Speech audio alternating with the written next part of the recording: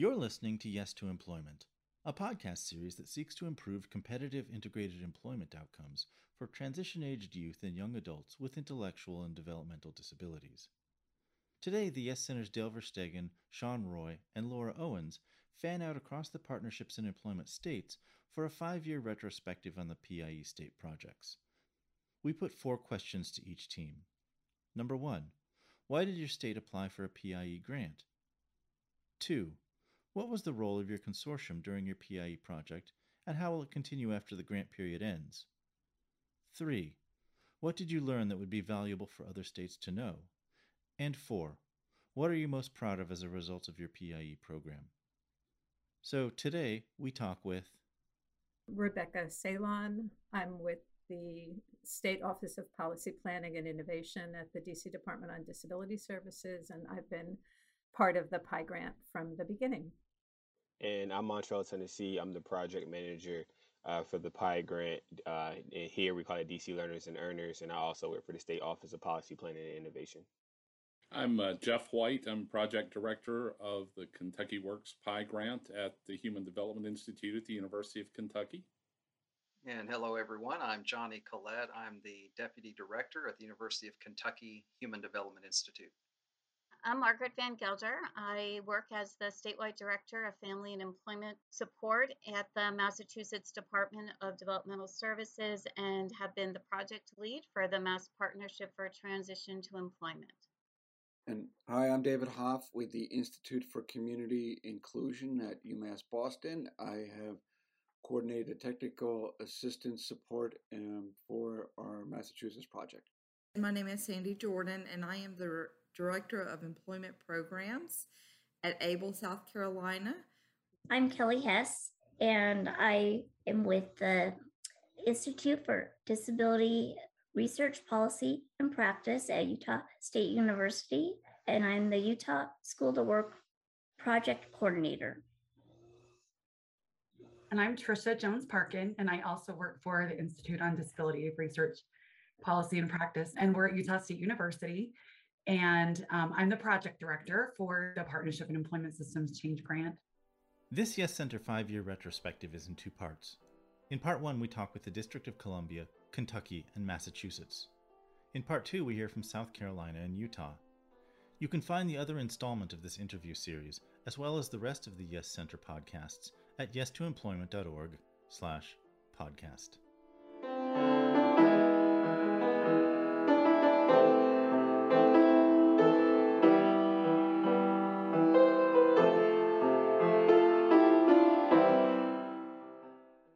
Part 1, the District of Columbia's Learners and Earners Project. Rebecca in Montreal, thank you so much for joining us today and offering up some information as a retrospective of your work on the PIE grant. Could you both introduce yourselves in terms of what you do and your role on the PIE grant? I'm Rebecca Ceylon. I'm with the State Office of Policy Planning and Innovation at the DC Department on Disability Services, and I've been part of the PIE grant from the beginning. And I'm Montreal, Tennessee. I'm the project manager for the PIE grant. And here we call it DC Learners and Earners, and I also work for the State Office of Policy Planning and Innovation. Great. Well, thank you again for joining us today. Rebecca, what were the needs or issues in DC that motivated you to apply for the PIE grant? Yeah, no, it's a good question. I think that we acknowledged that the number of youth who were leaving school and entering day programs rather than employment was extremely troubling. And we knew that it wasn't an issue that could be addressed by any one system. So we wanted to bring together the different systems that could support young people. We were already collaborating with families and people with disabilities and most of the other systems that supported youth with disabilities. And we believed that the grant and the grant's resources and structure could assist us in creating the systems level changes that we thought we needed and to offer us opportunities to learn from current and past PIE grantees. So we thought it would be just a great opportunity for the district. Um, well, what has been the role of the consortium that you pulled together in addressing the issues or implementing the PI grant activities? So we don't have your typical consortium. We have a disaggregated consortium. So we heard from our partners that they didn't want any additional meetings. So when they already kind of focused on youth unemployment, there was a lot going on. Dale, you've been a part of our secondary transition to community of practice and other community of practices that we're a part of. So therefore, we just attended those meetings and shared the information and resources that we created through the PI grant.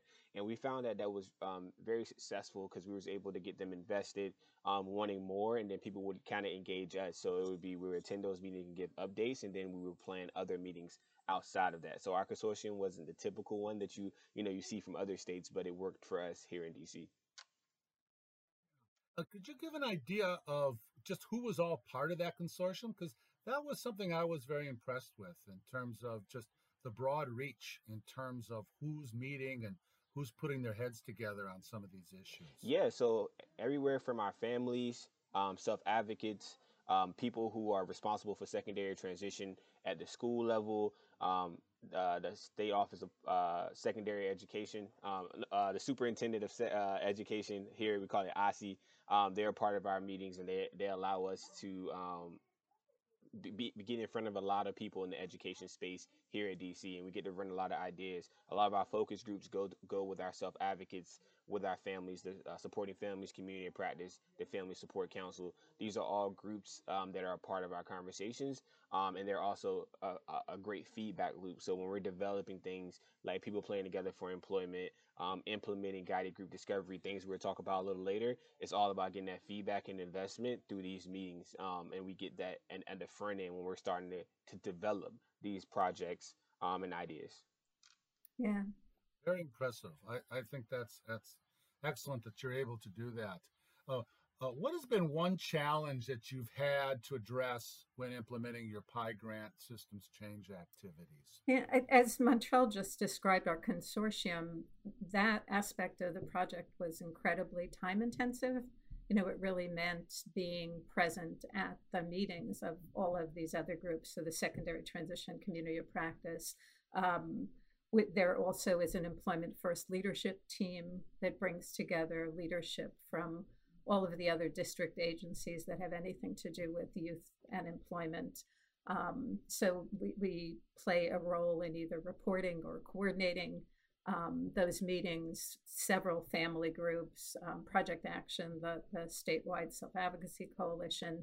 So being at all of those meetings is pretty time intensive because we not only want to share the activities that the DC Learners and Earners Project was doing, but to also hear from them directly about what their priorities were and what issues they were experiencing. So I think if we just pulled them all together in one room for, once a month or once a quarter, we wouldn't get the depth that we got. So we really feel that although it was a very time intensive strategy, it was really effective as a way to, for people to really know about the project and for us to know about what was happening in the city, what other initiatives we could partner with, and especially what challenges and barriers people might be experiencing. So you've been at this for 4+ years, and having a chance to work with you all, you had a lot going on, a lot of different initiatives. Is there something that you could highlight in terms of PI grant successes or activities that you thought were particularly impactful? Yeah, so to speak to it, I would say our pilot programs are very successful. So, Dale, as you know, we work with Kevin Wright, who's our master trainer when it comes to people playing together for employment.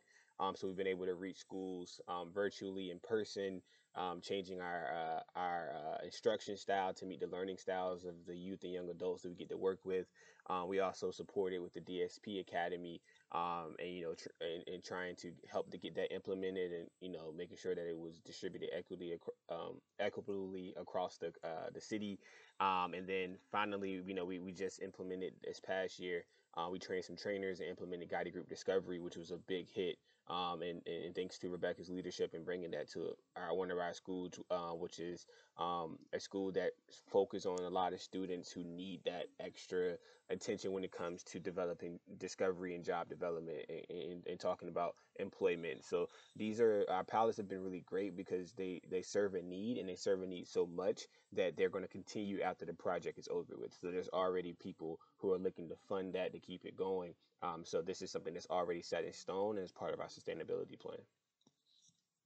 Yeah, that's something I'm really excited about. Is a lot of the, not a lot, but several of the projects that you've put in place really have legs, and that they're well received, and it looks like they're going to be able to continue on an ongoing basis. The guided group discovery. Could you just talk for the folks that are listening a little bit more about what that is about and how it works? Sure. So guided group discovery is one of the ways that discovery can be offered as kind of the first step in preparing people for customized jobs.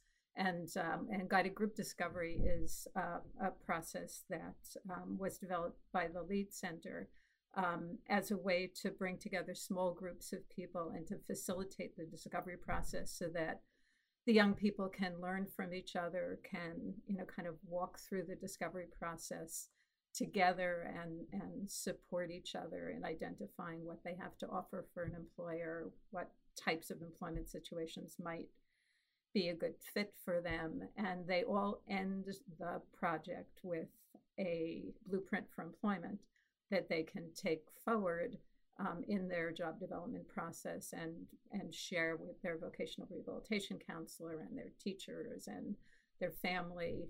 It helps them to build a support network as well, so that as they're going through the process, they identify the people in their lives who can support their career exploration and career development. So we were very excited that, I think Montreal opened a door to River Terrace within the DC Public Schools, and they are planning to continue it and expand it. So I think all three of the pilot projects that Montreal mentioned are going to continue beyond the grant project. And I also neglected to mention when we were talking about the consortium that our approach to the consortium also is sustainable. So it's not a meeting that's going to stop, because these are all groups that existed and will continue to exist and have their own missions, and DDS will continue to be involved with them. So there's no chance of the consortium ending with the end of the PI project, because they were there before we started. Some of them were new and added during the PI project, but they're going to continue. So, we feel good about that the communication channels that were opened through DC Learners and Earners will continue beyond the PI funding. Absolutely. And with the guided group discovery, what I'm really excited about is that it's online, and therefore who has access to it and who can develop this blueprint to employment is really anybody. It can be the individual. It can be done through the family. The family can be taking the lead and helping and supporting their person when it comes to employment. It can be in a classroom. It has a lot of practical applications. And as a matter of fact, the University of South Carolina adopted that same guided group discovery and put it online there. And of course, South Carolina is another one of our PI grant states. So it's also had some effects outside of the DC area. So thank you so much. I mean, the sustainability of what you've been working on and the impact of the pilot projects and all that you've done with the PI grant, I think you all should pat yourselves on the back, and you deserve a lot of congratulations for all that hard work. And Montreal, your leadership in this is not missed, and you've done just a remarkable job. So congratulations to both of you, and and look forward to more great things coming out of DC. And Dale, we appreciate your support of our work as well. Thanks. Part 2, Kentucky's Kentucky Works Project. All right, welcome everybody. My name is Sean Roy. I am with the Youth Employment Solutions Center, and I serve primarily as the state liaison to the states of Kentucky and Massachusetts. Today we are going to be talking with Jeff White, the project director, and Johnny Collette, the deputy director of HDI. But for our purposes, Jeff and Johnny, why don't you guys go ahead and introduce yourselves? I'm Jeff White. I'm project director of the Kentucky Works Pie Grant at the Human Development Institute at the University of Kentucky. And hello, everyone. I'm Johnny Collette. I'm the deputy director at the University of Kentucky Human Development Institute. Excellent. Thank you, Jeff and Johnny. Well, one of the purposes, I think, of this podcast is that the Partnerships in Employment Grants, or the PIE grants, as we refer to them, are going to be coming to a close here in a few months after 5 years of really hard work in various states. And so we wanted to talk with Jeff and Johnny to get their impressions about why the PIE grant was important and some of the lessons learned and maybe some of the key activities or resources that they wanted to point to as successes out of their efforts. So to begin with, I would love to hear from you guys about the original reason why the PIE grant was written in the state of Kentucky. What was the need that you saw that you thought that employment systems change would be needed? Well, Sean, I think that Kentucky has some pretty well documented concerns with poverty, and statistics tell us that most of the folks, or a significant number of the folks in long-term poverty, are folks with disabilities. And we felt like if we were going to be able to do anything to address that we needed to start with children in school and try and have some inroad toward improving employment outcomes for students with disabilities in general, and particularly those with significant disabilities. And we have had an ongoing and pervasive poor employment outcome for students with disabilities and students with significant disabilities for some time. So it's been a big focus for us. And Johnny, you may have more to add from your perspective. Yeah, I think that's just right. Ongoing pervasive issues, like you mentioned, Jeff, and really, I think, let's think about this from an economic perspective. That matters, right? From a statewide economic perspective, that matters. So these ongoing and pervasive poor outcomes that Jeff talked about presents, I would say, both an economic challenge and an opportunity. So we are pursuing that opportunity through many avenues here in Kentucky and at the Human Development Institute. But this grant has been an incredible opportunity to really further those efforts. What are some of the numbers? It's kind of staggering. If we think about competitive integrated employment, which is what we're after for all folks, right? Including folks with disabilities, including individuals with significant disabilities. When we look at the data around that, the most recent data we have available, we've only got about 40% of students with disabilities across any disability category, right? So only about 40% of those students were competitively employed in the year after they left high school. So just this most recent year. When we look at students with significant disabilities, that percentage is 24%. When we dig a little bit deeper and we start thinking about those students with the highest support needs, those students with what we might call the most significant cognitive disabilities, only about 10 or 11% of those individuals were competitively employed a year after they left high school. So when we think about those with sort of the most significant disabilities and highest support needs, another way to think about that is about 90 out of 100 of them are not competitively employed in the community. So that again, it matters because of that individual. It matters because of their families, their communities, but it also matters from a statewide perspective in terms of the economic impact that this has on the state and the opportunity that it presents for us. You know, the other thing that it did is that it gave us the opportunity to focus resources and potential solutions at the local level, because clearly those who are closest to the students have a better knowledge of their needs. And at the same time, those folks at the local level sometimes needed some help to advance their good ideas and resources to help them do what they know best how to do. So this grant enabled Kentucky Works to fill, to some degree at least, that role. Excellent. And it's clear from your comments that there was a pretty strong need for this in the state of Kentucky. I would say another issue that states seem to struggle with is this idea of collaboration around these issues. And one of the hallmarks of the PI grants is this requirement of a state team or a consortia to help guide activities. So what has been the role of the state team in Kentucky to help guide and influence the activities over the 5 years? You know, I think we're kind of fortunate here in that we have really, really good collaborative relationships and have had for a number of years with most of the major players.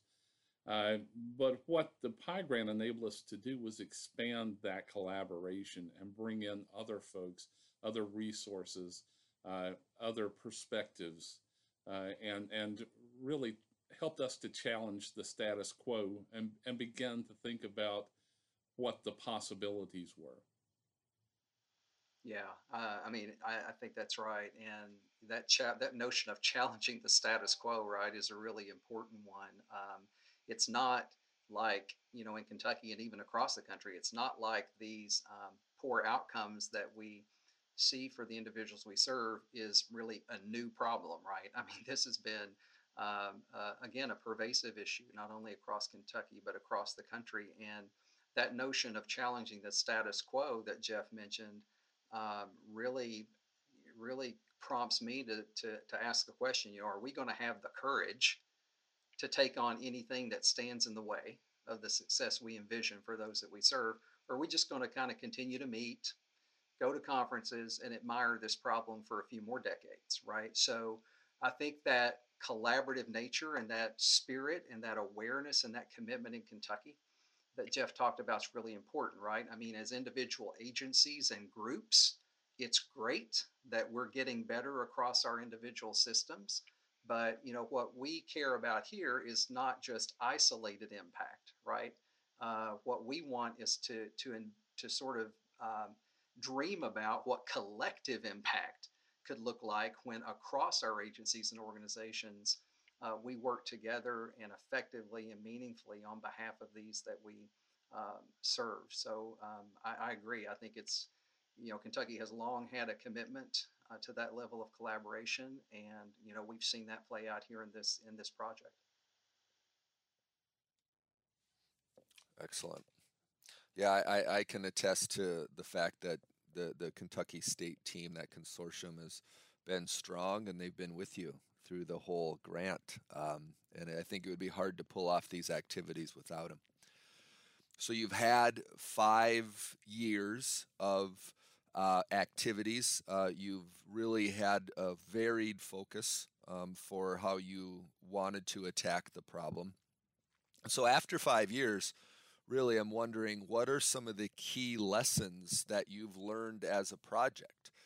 This can be, again, anything around the collaboration side. It can be around the user side, specifically with students or families. But and it don't feel like you have to limit it to one or two. Just what are some of the things that you have learned about systems change in youth employment over the time?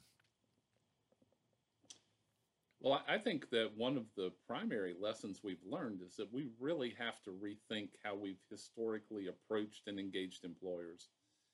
Historically, we've asked employers if they would be open to having a student with a disability work at their business. And that really hasn't produced the results that we envisioned. And to some degree, it's not allowed us to value employers as partners. So I think that's one major lesson we've learned.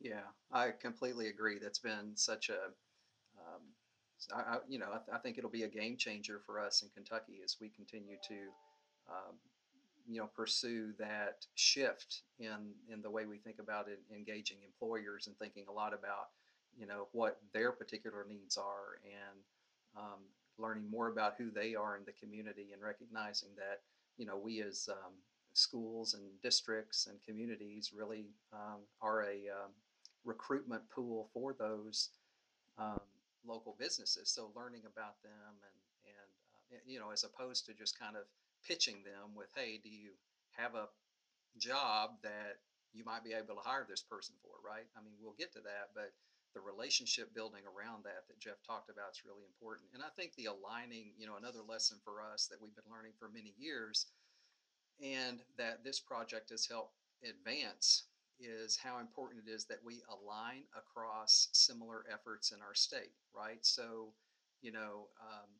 there are lots of agencies and groups and organizations that are focused on this kind of thing, and or something similar. So, again, that notion of, let's not just sort of approach this from an agency specific only perspective, but in addition to that, how do we better align our efforts, and frankly make it easier for students and families? One of the things we do, we don't like wake up in the morning and determined to do this, right? I mean, it's not malintended, but we often make it really hard across our states and agencies for individuals and families to navigate our systems, right? So I think we ought to be, it's incumbent on us as leaders to figure out how we make it easier, not harder. And when we align those efforts, I think we increase the potential for success in individuals' lives, and we certainly increase the potential for improving workforce engagement, participation rate, and other things for all of our citizens across the state.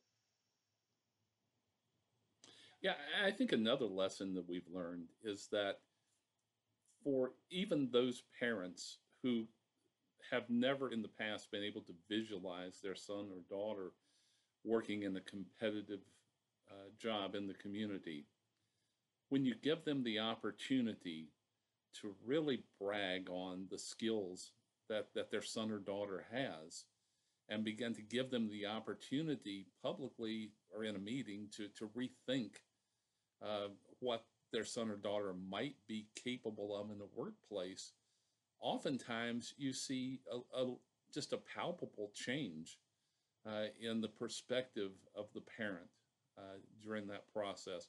And that we saw that multiple times through this process. And it just giving those parents the opportunity to be proud of their son or daughter has been just a game changer for me anyway. I'm wondering, just to deviate ever so slightly, if in the lessons learned section here, you would also be willing to point out maybe a main challenge. Over the course of 5 years, has anything really emerged as a tough issue that is going to require continued attention for you guys? So one of the things I'd mention that will not be unique to Kentucky or unique to this project is, it's again both a challenge and opportunity, Sean. I mean, the challenge is to continue telling the story, right, and recognizing that this is not a story you just tell one time, right? Because it's an evolving story. It's a dynamic story. There are also new folks coming into the story, in terms of individuals we're serving, but also in terms of agencies and organizations with whom we partner. So there are all sorts of reasons why it's really important that we continue to tell the story of our work and continue to tell it well, and to help others tell the story also. So that notion of, how do we continue to get better about terms of disseminating resources we've created? How do we continue to get better in terms of connecting dots across other agencies and efforts in our state? So I think that immediately comes to mind. That is an ongoing challenge, but I think a great opportunity for us to continue to be really intentional in telling our story. I completely agree with what Johnny said. And again, uh, motivating folks who are not ordinarily involved in the transition prospect to understand process, excuse me, to understand that there's a role that their organization can play in this has been an interesting process. And I think that to some degree, I think we need to allow the collaborative nature of what we're doing to mature and folks to become more comfortable with their role as collaborator. Thank you for that. You know, again, as the state liaison and watching 5 years of Kentucky Works, I've been particularly impressed with your team and very impressed with the variety of angles that you chose to attack this problem. You have an influence in so many things in the state as a result of this grant. You have done yeoman's work.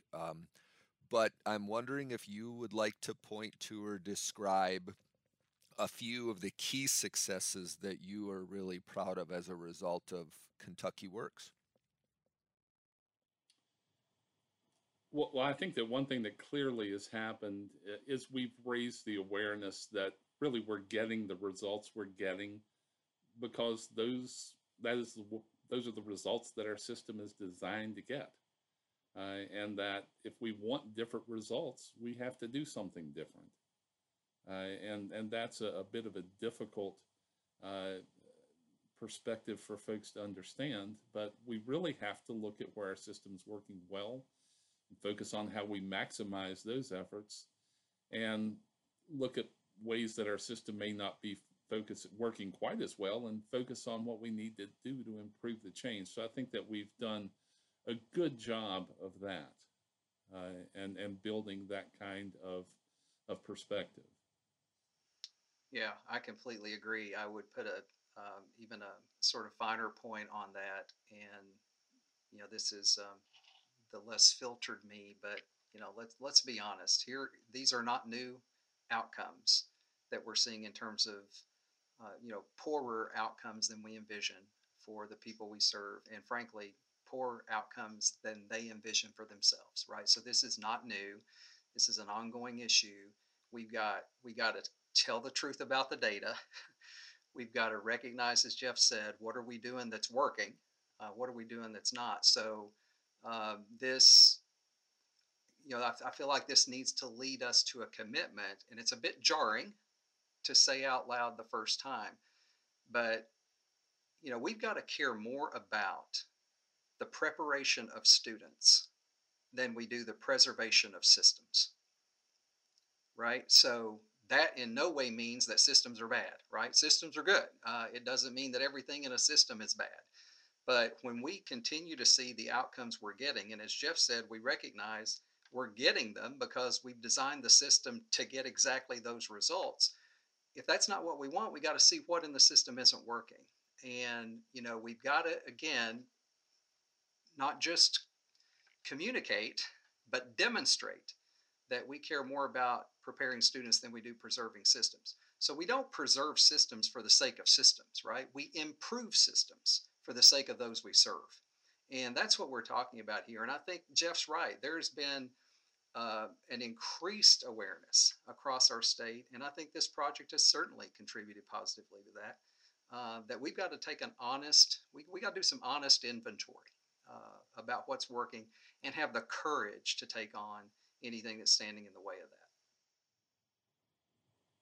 Yeah, and if I were to point at one specific outcome, I would say that the focus that we've developed has led to acknowledgement by the governor and the legislature that improving opportunities for employment for Kentuckians with disabilities, particularly those with significant disabilities, is worthy of their time, attention, and resources. And this is evidenced by the fact that we have an employment first executive order executed by 2 consecutive gubernatorial administrations of different parties. And it's also another example would be the funding of the Human Development Institute's supported higher education program Technical Assistance Center through 2 consecutive Commonwealth annual budgets. So I think that we've gotten the word to the decision makers and that there is support for this perspective. Yeah, I would agree. And that, all of that happened that Jeff talked about, during the course of this project. So that gave us an opportunity, along with a lot of others across the state and a lot of other partners. But it certainly gave us an opportunity in terms of our efforts through this project to help inform the development of 2 consecutive executive orders, pointing to employment first and that notion of competitive integrated employment being the first and preferred option for all citizens with disabilities who desire to become employed. So I think that's been an incredible time for us to be doing this deep work that we're talking about today, and that all happening sort of at the same time that deeper level investments are being made by state actors. It just, in terms of the work we've been able to do for 5 years, but frankly, I think that also helps set us up for sustaining a lot of the improvements that we've seen over the course of this grant. Well, I could talk to you guys all day long about the successes of Kentucky Works, all the way from Employment First to championing inclusive higher education, to the work that you've done around rural transportation, to the training modules that you have on your website and the capacity building that you have done on the local level, and the work that you've done specifically around providing information for families and self-advocates. And so congratulations to you both on 5 years very well spent, and knowing Kentucky Works. Certainly this is not going to be the end of these efforts in the state of Kentucky. So I really do appreciate you spending some time with us today. Well, thank you, Sean. And, on behalf of Jeff and on behalf of HDI, we're just incredibly grateful for the opportunity not only to have had this funding and an opportunity that we've been discussing today, but to have the great technical assistance from the YES Center has been incredibly helpful to us and allowed us to, I think, do important work, but also build relationships for ongoing impact in years to come. Yeah, and along with that, also the opportunity to be part of something much larger. We're one of a number of PI grant states, and it's great to be part of this movement. We're very honored and proud to have been selected. Part 3, Massachusetts Employment First Massachusetts Project. Hello, everybody. My name is Sean Roy, and I am a YES Center State Liaison, and I have the pleasure today of speaking with David and Margaret from the Massachusetts Partnership for Transition to Employment. So before we go any further, I would just like to have them introduce yourselves. So Margaret. Thanks, Sean. I'm Margaret Van Gelder. I work as the statewide director of family and employment support at the Massachusetts Department of Developmental Services and have been the project lead for the Mass Partnership for Transition to Employment. And hi, I'm David Hoff with the Institute for Community Inclusion at UMass Boston. I have coordinated technical assistance support for our Massachusetts project. Thank you. So today we're going to be talking specifically about the Massachusetts Partnership for Transition to Employment, which is a Partnerships for Employment grant, a federally funded systems change grant. So the first question that I have for you is, even before the grant started and you saw the application as a group, what was the need in Massachusetts that led your team to really decide to apply for the grant? What were some of the issues that you were seeing that you had hoped to address through the project activities?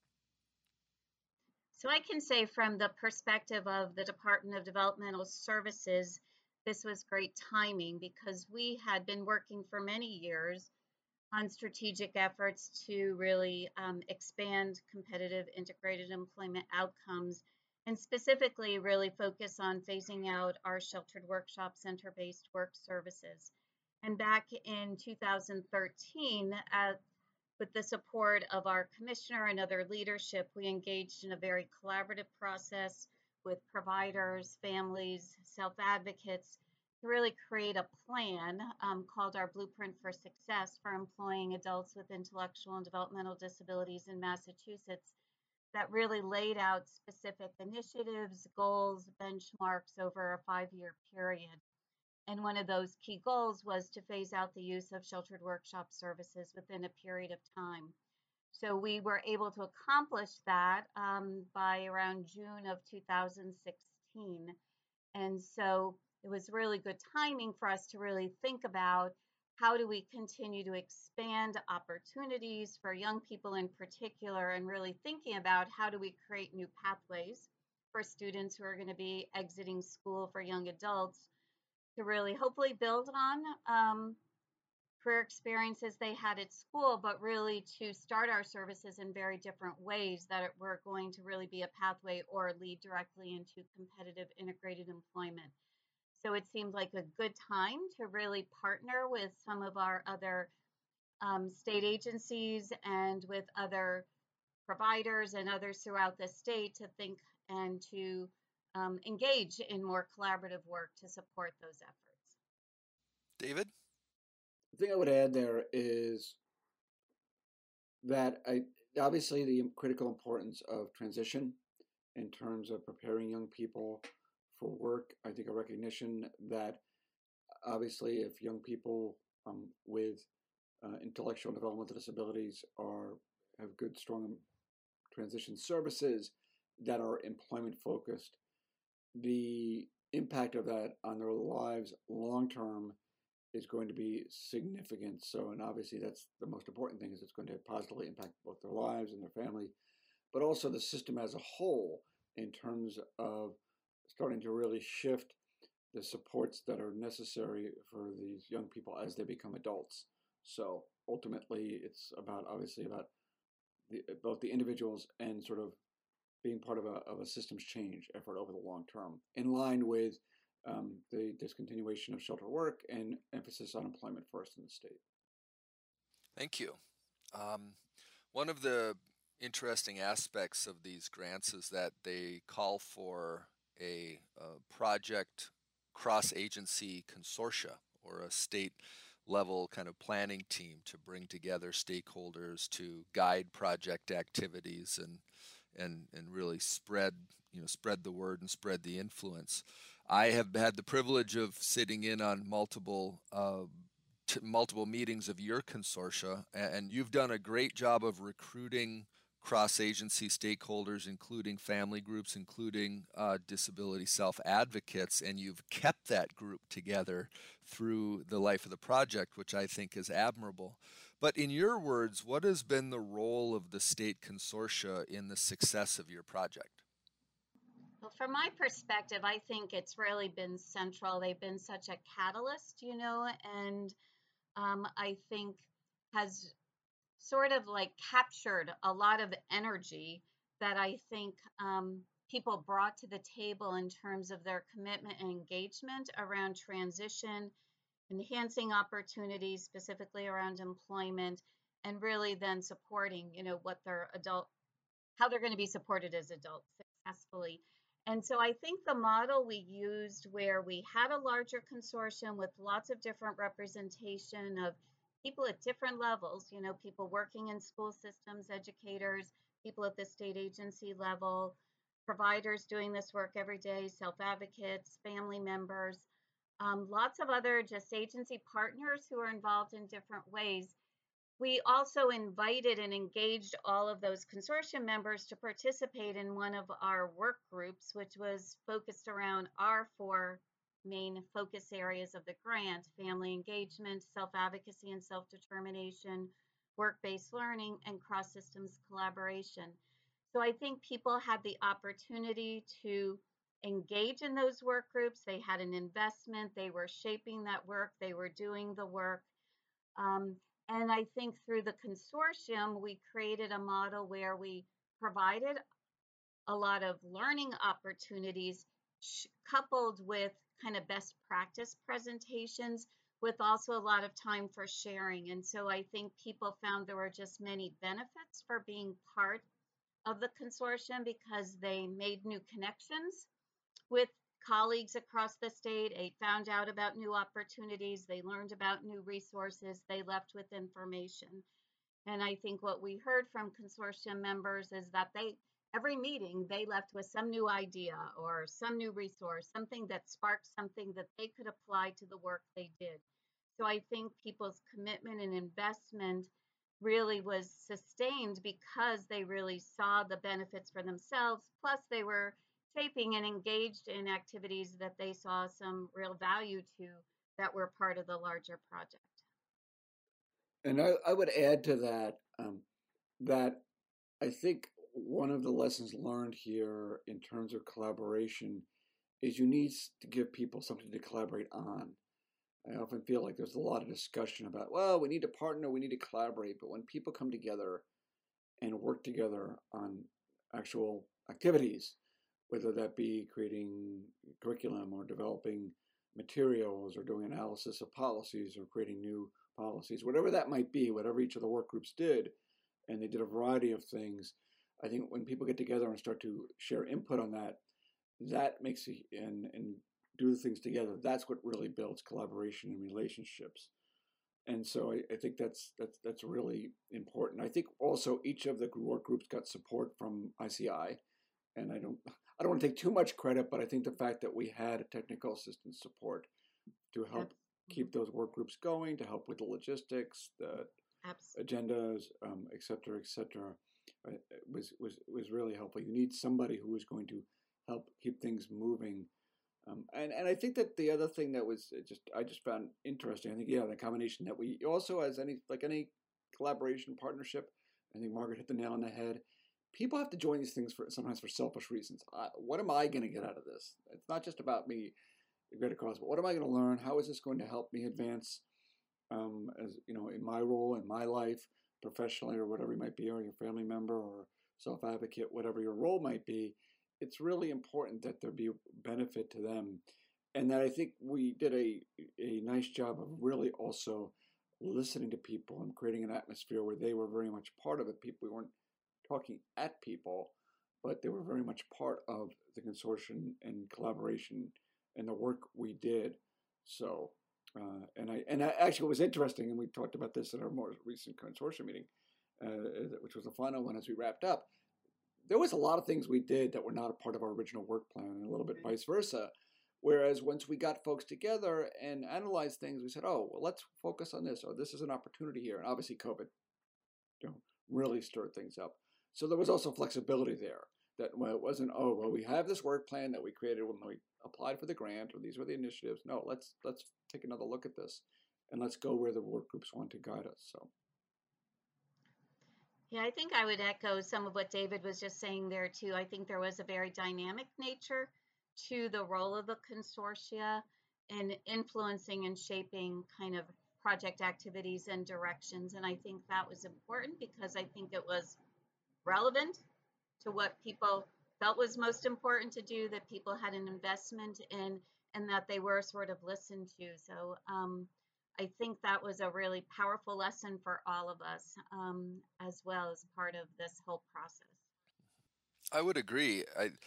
Having been part of those types of things myself, as we all have been, sometimes you go and you realize that you're just going to go and meet just to meet, or that we're a box to be checked if you're some kind of a steering committee or advisory committee. But, your project did a really nice job of engaging your consortia, and I think giving them value, as David was saying, that we're here for a reason.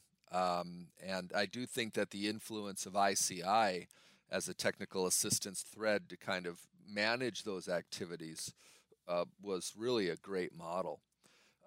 So what I want to get into now, the last two questions are kind of the lessons questions and then the one specific activity questions.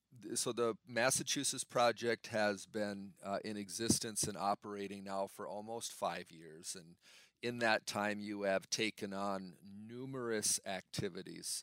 Can you describe for me one lesson learned about improving employment outcomes in Massachusetts as a result of the project activities that you would point to? I think one lesson learned is that people really need information in ways that is user-friendly, that is accessible to them. We had a high level of involvement of family members and self-advocates, and I think we all learned a lot from their involvement. Self-advocates, they were just wonderful, and we actually saw this evolution of engagement over the years too, as they became more confident. And so I just feel like that's a thing that systems often forget. We're really great at creating these massive policy documents and things like that, but at the end of the day, I'm a young person or an adult looking for services. I'm a family member looking for services for a family member. I need information that is accessible and that is helpful to me. I think the other thing, and again, it was an interesting little happy accident, but people also need places to come together. And what I mean by happy accident, we created a Facebook page for family members. And frankly, I personally felt like, oh yeah, that'll get a little activity. We'll probably have, sort of typical of those things. Well, this thing has grown and grown. We have, I think, close to 2,000 members on this Facebook page, constant activity. It also taught a lesson that families are so need information and the chance to interact with one another and share ideas and do it in a way that is really accessible. And I mean, the nice thing, frankly, about Facebook is that it's something that it's a universal thing. It's not like a separate message board or anything like that. So it may seem like a small thing, but the fact that it's a social media that they're already going to on a regular basis for many of them, being part of that group. But that was something that when it was proposed, I frankly was, okay, we'll see how this goes. Well, and then we also did we curated that and helped and managed that so we could manage the conversation in there. And that I also think that helped as well, that we supported that. So I think those are some of the lessons learned that I take away. And I think just to build on that a little bit, and maybe in some ways it was really sort of the central intent of these projects to begin with, is that you really do need all those voices and all those people at the table, to really think about and hopefully make possible someday that the kind of opportunities and outcomes that we're looking for students with disabilities are the same that would be for any student who's exiting school, right? But so you need the individuals themselves, their family members, educators, transition specialists, as well as people who work in the state agencies and systems, the role of providers, employers, that it really does take this sort of a community kind of approach. And that ultimately, I think if we're really going to continue to accelerate, opportunities and outcomes, that it's really how everyone's engaged in both embracing these expectations. I think it is about having higher expectations, and I think that's been a theme throughout our project as well. And then creating those real life opportunities. So I think likewise ensuring that you have a real diversity of people around the table helping plan and think and support these efforts. I think one other lesson I just would say, and I think it's something that we did well in structuring this from the get-go, is just having that diversity of entities involved. We sort of got a little bit of lightning in a bottle with this, but we just have such a diverse group of folks. And I think that not just having the same old people at the table, also we welcome new folks. People would hear about the consortium and say, oh, can I be part of this? Sure. If you're interested. And we got several people kind of highly engaged who came in a little bit later.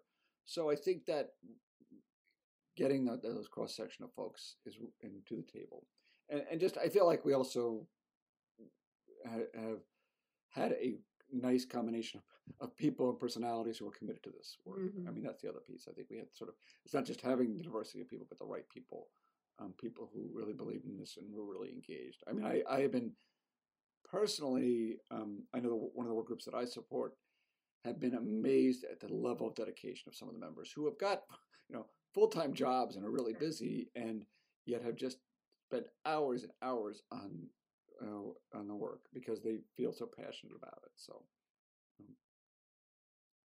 Yeah, I was just thinking, we had the final meeting of our cross systems collaboration work group, and there were a few people there who replaced other people or who joined the consortium later, but they were sort of thanking us for the opportunity to be part of this, and were also saying how it broadened their understanding of kind of how things relate to one another and the interconnections between some of the work. And this was one of the people was running kind of like an interagency transition team up in the area that she lived in with lots of different partners, but it just broadened her horizons and helped her understand some of the other resources out there and the potential connections as well. And so I think that's, sort of another important lesson in understanding around kind of what made this sort of work.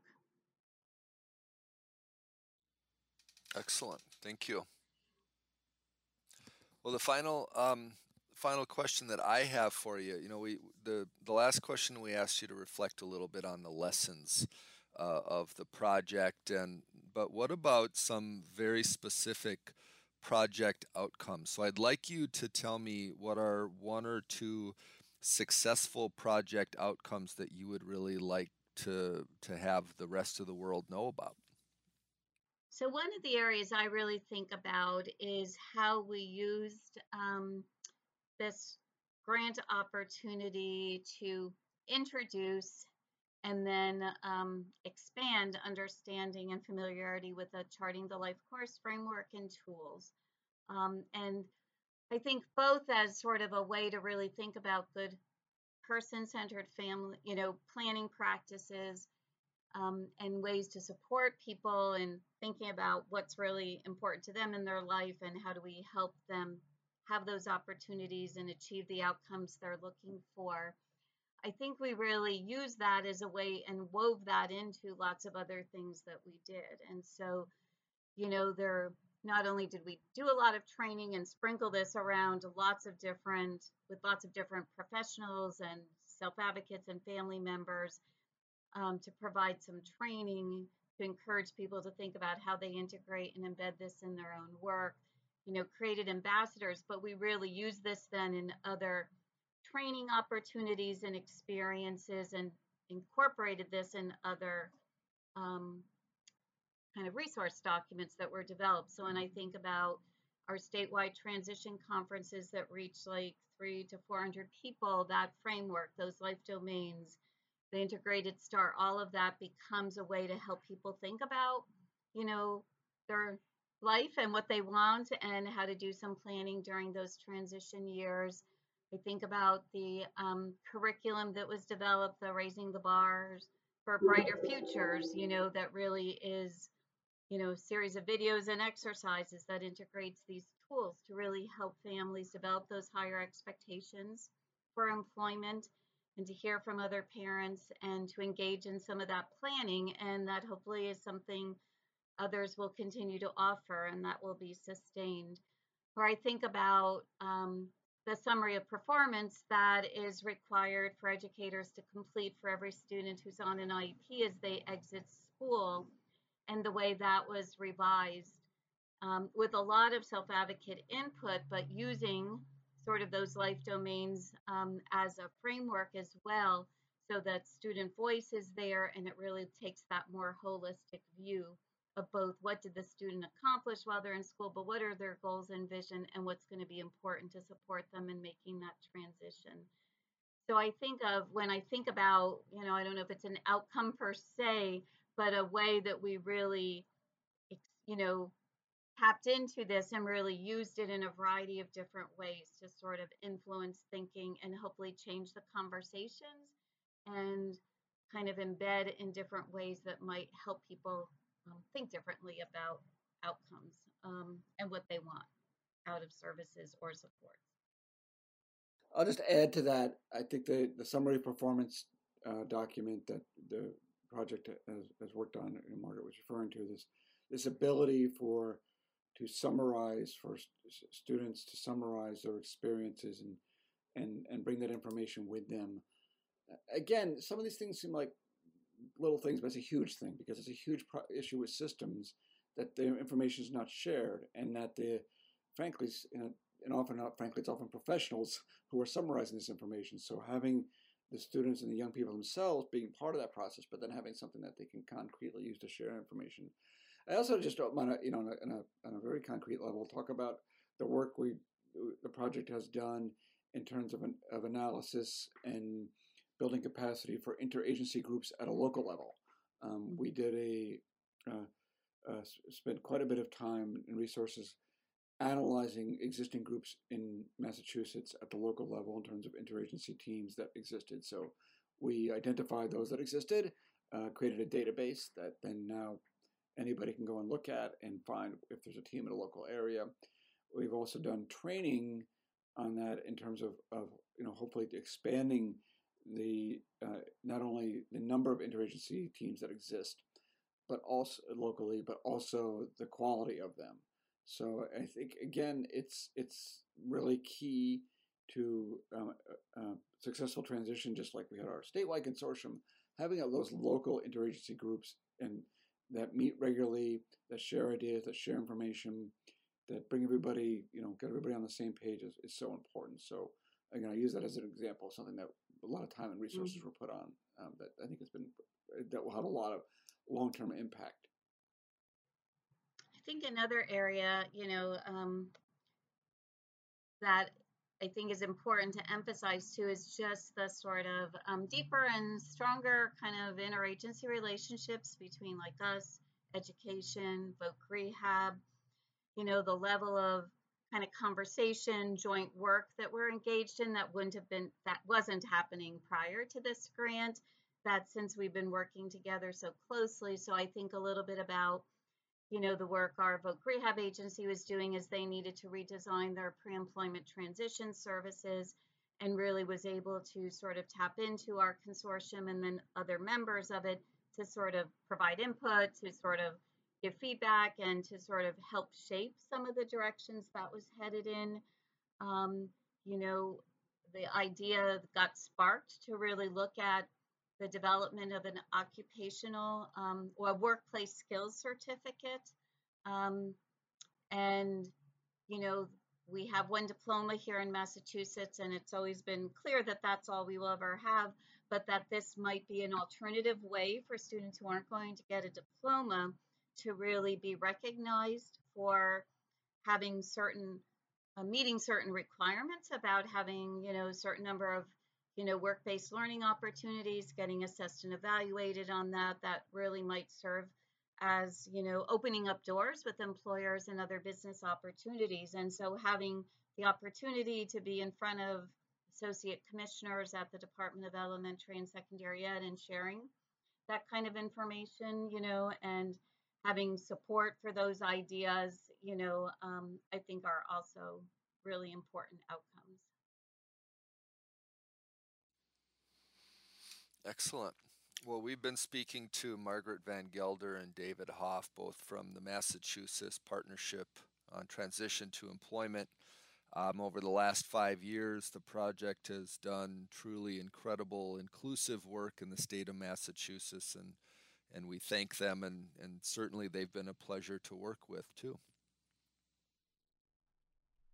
You've been listening to Yes to Employment, a podcast that seeks to improve competitive integrated employment outcomes for transition-aged youth and young adults with intellectual and developmental disabilities. Today we spoke, sadly for the last time, with representatives from the District of Columbia, Kentucky, Massachusetts, South Carolina, and Utah Partnerships in Employment projects. For more about the PIE state projects, visit, the Yes Center at www.yestoemployment.org. For more about the Yes to Employment podcast, including show notes, links to the resources discussed, a complete transcript, and a schedule of episodes, visit www.yestoemployment.org/podcast. You can subscribe through iTunes or your favorite Android podcast app to have the series delivered automatically to your device so you never miss an episode. Yes to Employment is a production of the Youth Employment Solutions Center, the National Training and Technical Assistance Center that serves as a hub of information and expertise for the Partnerships in Employment, or PIE, state projects. The Yes Center is a collaboration of TASH and Transcend. You can learn more about TASH at tash.org and more about Transcend at transcend.org. That's TRANSCEN.org. You can receive updates from the Yes Center on this podcast and our other activities by following us on Facebook or on Twitter at Yes to Employment. Partnerships in Employment is a series of seed grants funded by the Administration for Community Living's Administration on Intellectual and Developmental Disabilities, made to states for the purpose of transforming state disability support systems to competitive integrated employment. AIDD is dedicated to ensuring that individuals with developmental disabilities and their families are able to fully participate in and contribute to all aspects of community life in the United States and its territories. Music for Yes to Employment is an original composition and performance by Sunny Seferati, the co-director and autistic self-advocacy mentor at The Musical Autist. You can learn more about The Musical Autist at www.themusicalautist.org.